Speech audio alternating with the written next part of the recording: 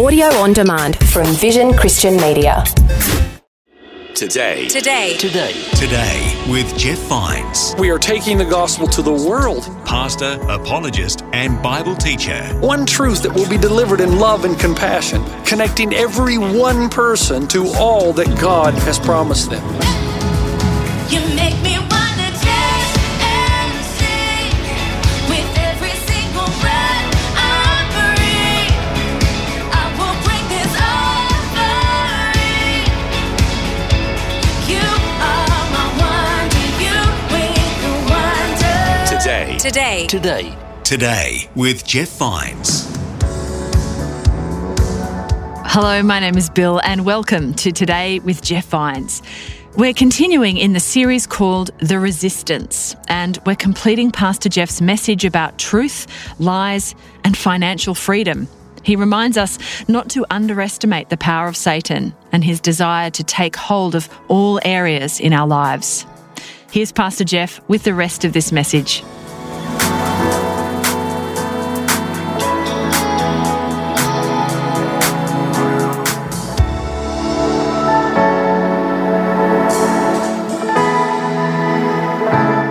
I go back to the lady that's on the mat in Zimbabwe in 2008, I believe. We went over when Zimbabwe was in complete financial ruin.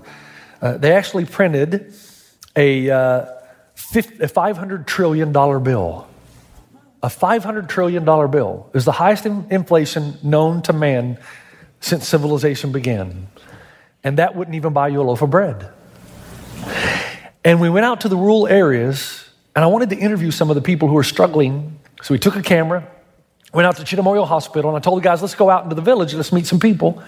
First person we met, there was an old lady, probably 70-some years old, seated on a mat. The totality of her existence was a mud hut about as big as this part of the stage right here. That's where she lived. She had one goat, and she'd go down to the river 3 miles away to get water every day, and her food was a bowl of meal every day. Okay? I sat down on the mat beside her, and through a translator, I asked her, okay, if we could get you anything that you needed or wanted, what is the one thing we could help you with? What could get you? And I thought this was going to be a benevolent video, right? We're going to do something fantastic. She snaps back through the translator. Everything I truly want, I already have. So I'm intrigued. I said, what is it? What is it? What is she? And she said, well, it's not a what, it's a who. I have Jesus. And when you have Jesus, he's all you need. So here is this woman who has nothing, who's in poverty, and she's happy because she says all she really needs is Jesus. And when you have him, you don't need anything else. The Manurthan Meyer Clinic is supposed to be the top psychiatrists on the planet, right? They wrote a book called Happiness is a Choice. And in the book, they say that many people choose happiness, but they never find it. And the reason is because they look in the wrong places. They seek for an inner peace and joy, never find it. They seek for happiness and materialism, don't find it. They seek for joy and sexual prowess, but end up with fleeting pleasures and a bitter long-term disappointment. They seek inner fulfillment by obtaining positions of power in corporations, in communities, in their own families. They remain unfulfilled, and then they go on to say, millionaire businessmen come to my clinic. They tell me that they have big houses, yachts, and condominiums. They say they have nice children, a beautiful mistress, an unsuspecting wife, and secure corporate positions, yet they have suicidal tendencies. They want to kill themselves. They have everything this world has to offer except one thing they are seeking the most. They cannot find inner peace and joy. I think of King Solomon. Here's a man of great wealth. He killed 30 oxen and 100 sheep every day to feed 14,000 people in his palace. How would you like to feed 14,000 people? What do they use? Ring the doorbell, we're hungry. 14,000 of us. Every day, he possessed what seemed to be unending knowledge. We know from outside sources other than the Bible that he wrote 3,000 works of profound truths. 700 to 900 are recorded in our Old Testament. He wrote over 1,000 songs. He was said to be the wisest of the wise. He ate the finest food. He possessed all the expensive items of gold and silver. And he surrounded himself with literally hundreds of beautiful women across the land. And yet he gets to the end of his life after having had all of this. And he says in Ecclesiastes chapter 2, verse 11, everything I look for in pleasure, good or bad, under the sun was a chasing after the wind. It's a Hebrew word that means the harder you pursue something, the more it eludes you. Why is it that the Bible repeatedly reminds us that money and stuff will never bring us the satisfaction that God can. And yet there's a lady who lives in total abject poverty in Zimbabwe who gets that, and we who live in the affluent West don't. Notice I said we. We. That means you and me. Us. Can I talk to you? I talked to you about Joseph last week. Can I mention about Jacob this week? Not that Jacob. The other Jacob. Jacob and Rachel. Yeah. Remember what happened to Jacob? Jacob's daddy didn't love him. He grew up in a time of primogeniture. So Jacob wasn't the oldest, so he was kind of put on the back burner, and that put a hole in his heart. Same hole some of you had because of your relationship with your mom and dad. But he tried to meet that the wrong way. He tried to steal the birthright from Esau. Instead, Esau wants to kill him, and his father dies of a broken heart. He runs away to live with Uncle Laban. He sees Rachel. He's enamored. He says, man, now if I can just, first if it was I get the birthright, now if I can just get the girl. And then he got the girl, and he hit her sister too. It's in the Bible. Rachel, Leah. And then he says, if I can just get that land. And then he got the land too. If I can just get those goods. He got the goods. He got everything. And still, he can't fill the void in his life. And then you know what happens? Somewhere along this whole process, God shows up and he wrestles God. And the reason God shows up is he's trying to teach Jacob a lesson. That is, Jacob, everything you're striving to get through illegitimate means, I was going to give you anyway. You're going about it the wrong way. And the Bible says, then the man said after the wrestling match, your name will no longer be called Jacob, which means wrestling with men, but Israel, which means to wrestle with God, because you have struggled with God and man and have overcome. He overcame. I mean, I looked at that and thought, wait a minute. Jacob wrestled God and won? That's quite a resume. One knockout. I knocked out God. Who's going to fight the guy who knocked out God? But that's not what it means, obviously. He overcame something inside him, and it was this. He overcame the lie that all of these things would fill the void in his heart. And he gave everything over to God, and it changed his life. And then in Genesis 31:31, the sun rose above him as he passed Peniel. He's walking away from the fight. The sun rises above him, and he was limping because of his hip. Tim Keller, in commentary on this passage, says he might have been limping, but he was limping with a smile because he had given everything over to God. Now, here's why I tell you this. You and I have a hard time learning this lesson. And so you and I treat money like we do food. Do any of you eat, not when you're hungry, but for a different reason? Yeah. Do you ever eat when you're depressed? Just to get a little food high, right? I like the t-shirt that says, hand over the chocolate, nobody gets hurt.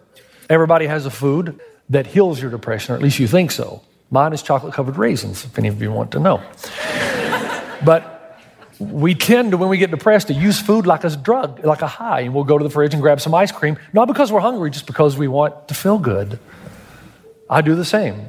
You say, yeah, sure you do. Look at you. What do you know about that? Hey, I know everything about that. The reason I run 15, 20 miles a week is not because I like running, it's so I can go to the fridge and eat the ice cream. It's the only reason I run. Now, we do the same thing with money. It's a sad thing. But in affluent West, we purchase things because it gives us a temporary high. We feel good. You know how I know this? Yeah. They just opened up a new Golfsmith just below my house.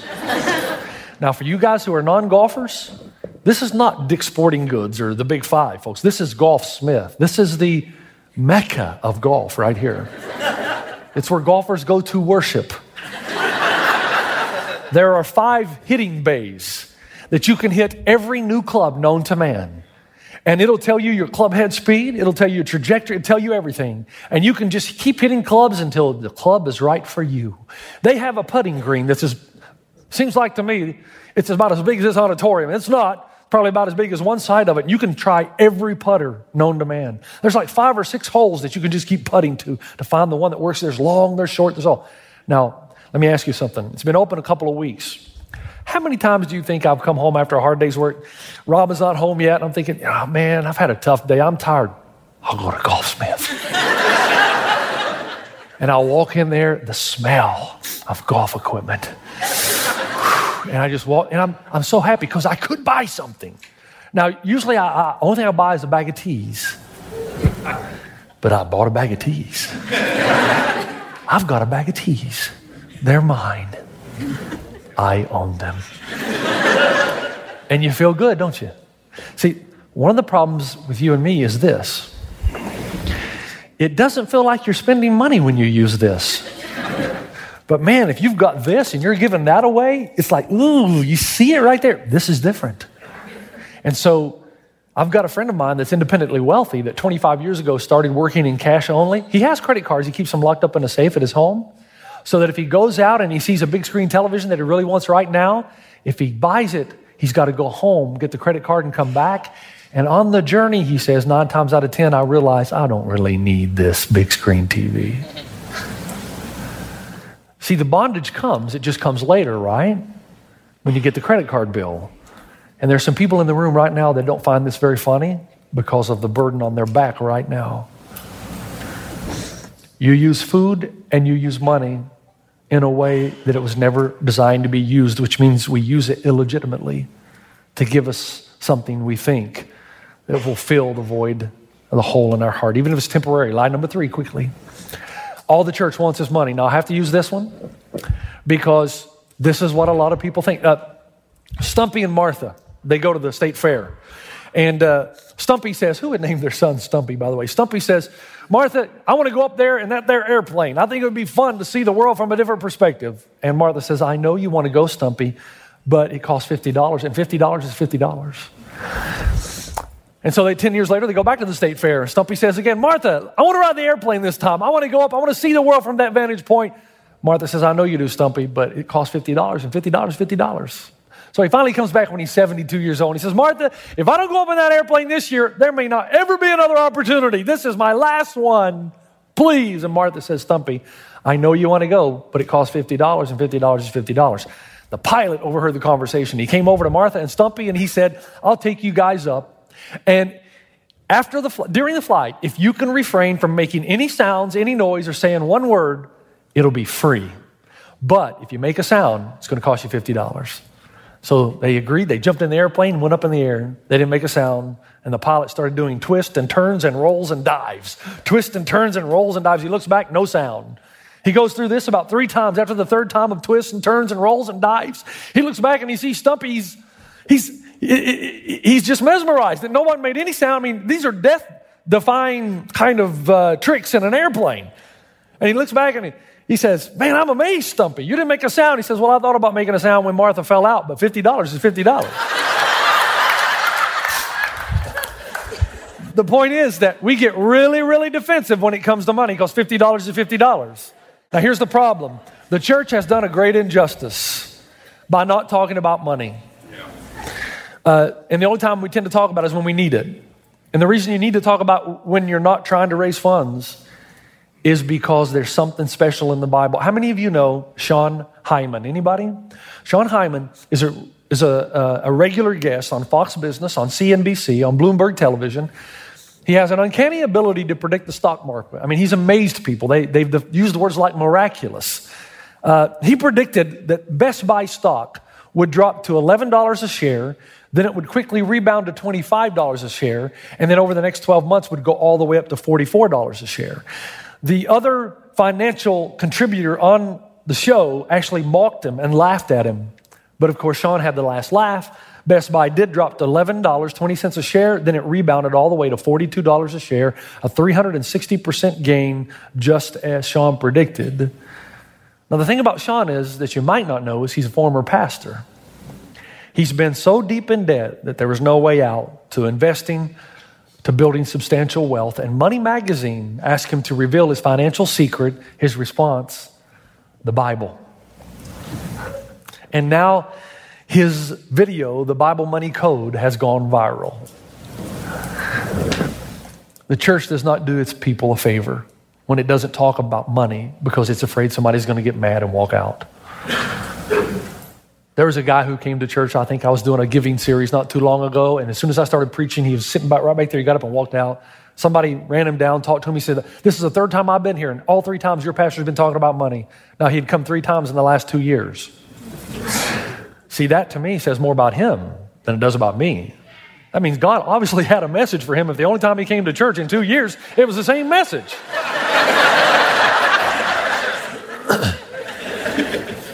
Okay. Those are the lies. And by now you realize I can't do this all in one message, so it has two parts to it. So don't worry, you'll get out on time. Let me just mention 3 quick truths before I send you on your way. Let's go to the truth of what the Bible teaches. God is the one who determines how much money I have, not me. Deuteronomy chapter 8 says this, you may say to yourself, my power and my strength, or the strength of my hands have produced this wealth for me, but remember the Lord your God, for it is He who gives you the ability to produce wealth. Every time somebody says to me, I am a self-made man, I just want to laugh.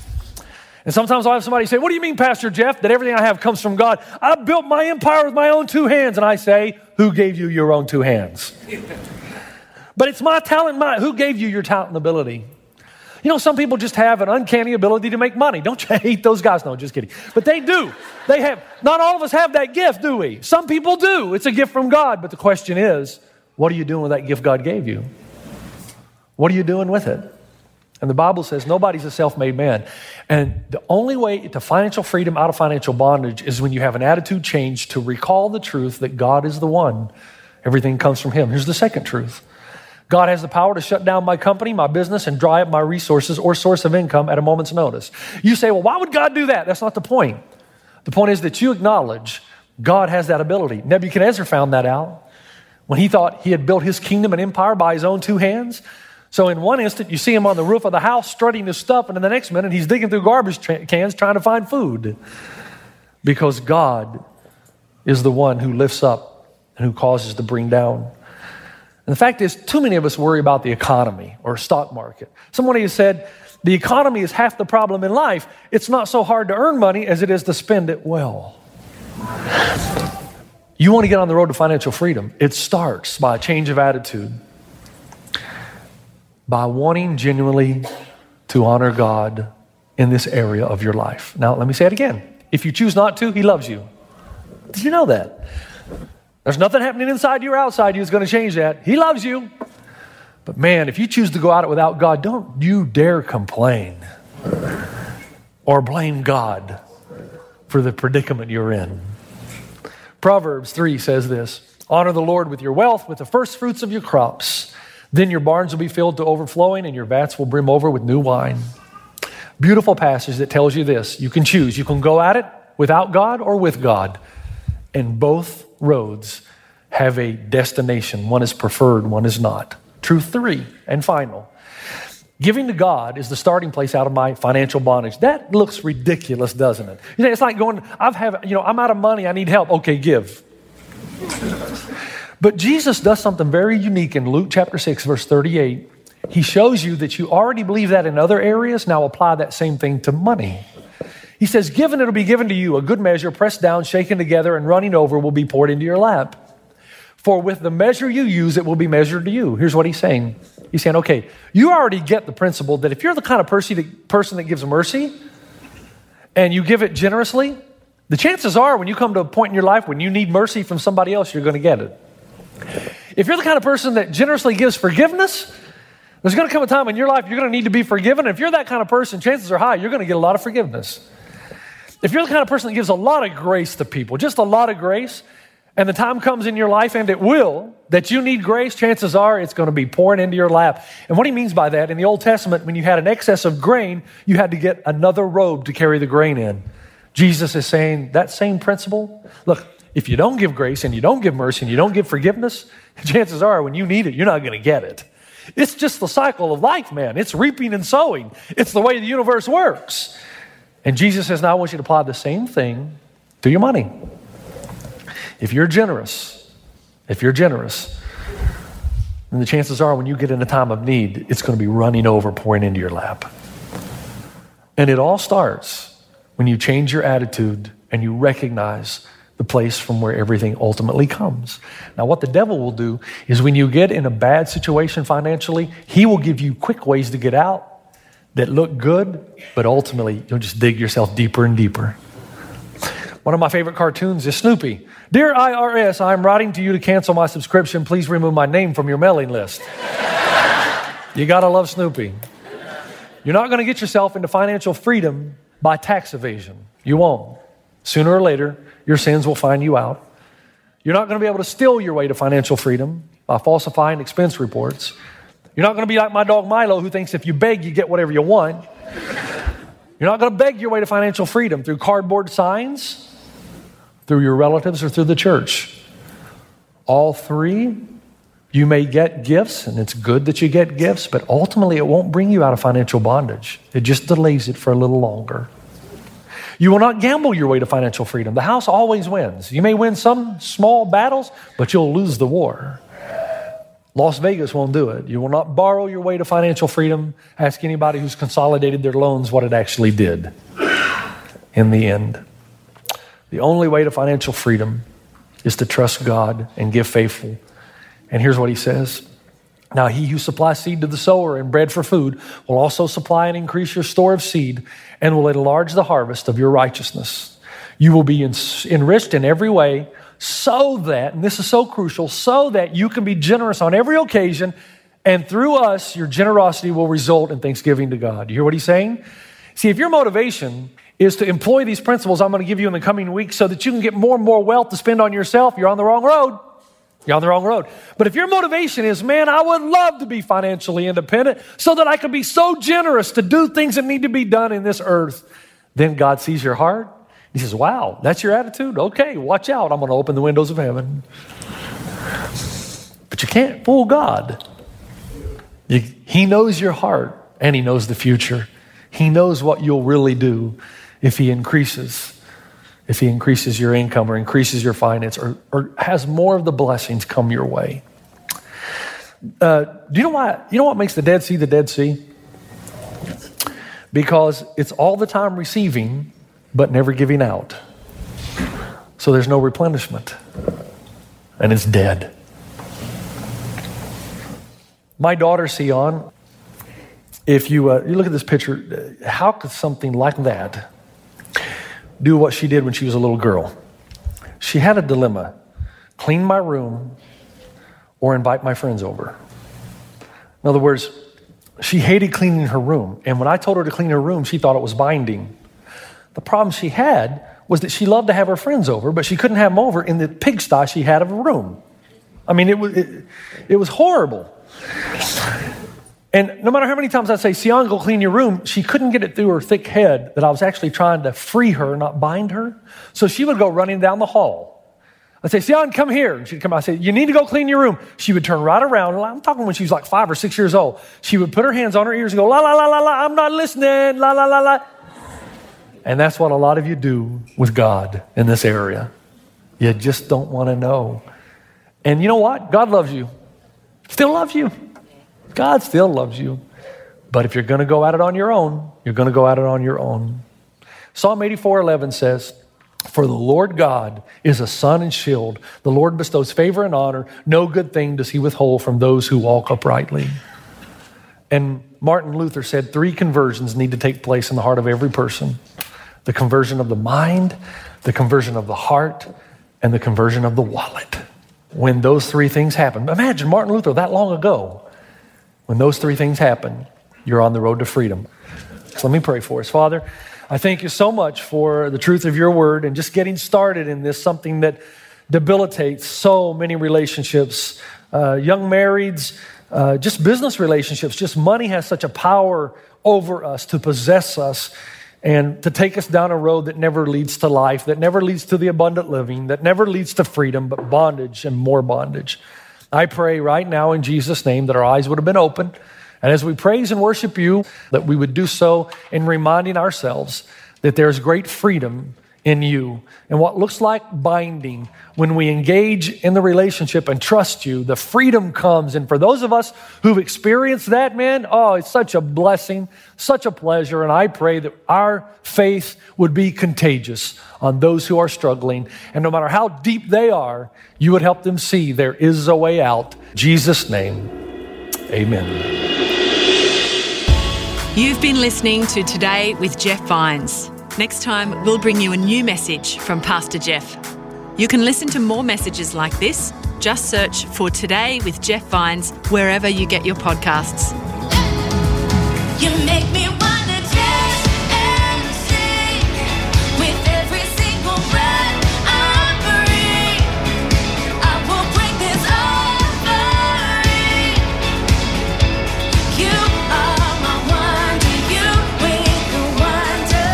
Today. Today with Jeff Vines. Thanks for taking time to listen to this audio on demand from Vision Christian Media. To find out more about us, go to vision.org.au.